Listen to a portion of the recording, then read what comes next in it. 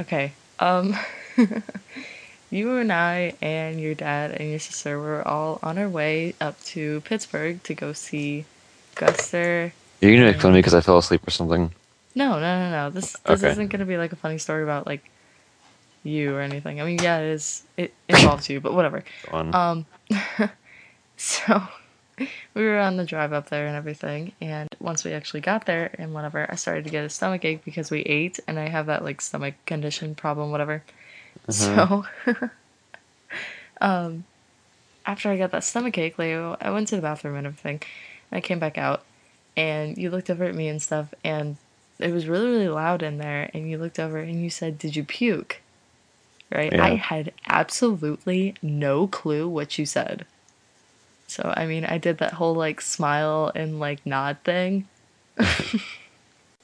So, you totally thought that I went in there and I puked, right? Yeah. We're like halfway through the concert and we're like dancing and everything. I look up at you and I go and I talk to you and you stop me and you say, "Oh my God, your breath smells like puke." And I didn't puke. I And then you never, went and got gum. yeah, I went and got gum in the bathroom. I never Ouch. puked. Your breath like totally smelled like puke though. It was like That's so so bad though. Like, I feel someone must so. have thrown up in your mouth in the bathroom.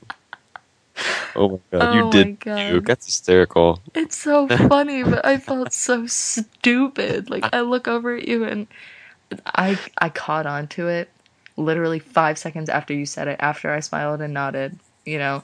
So I thought, that's not gonna come back to bite me later. That's no big deal. I turn over to you and you go, "Oh my God, you smell like puke." And just something inside me just died. I was like, "I smell like puke."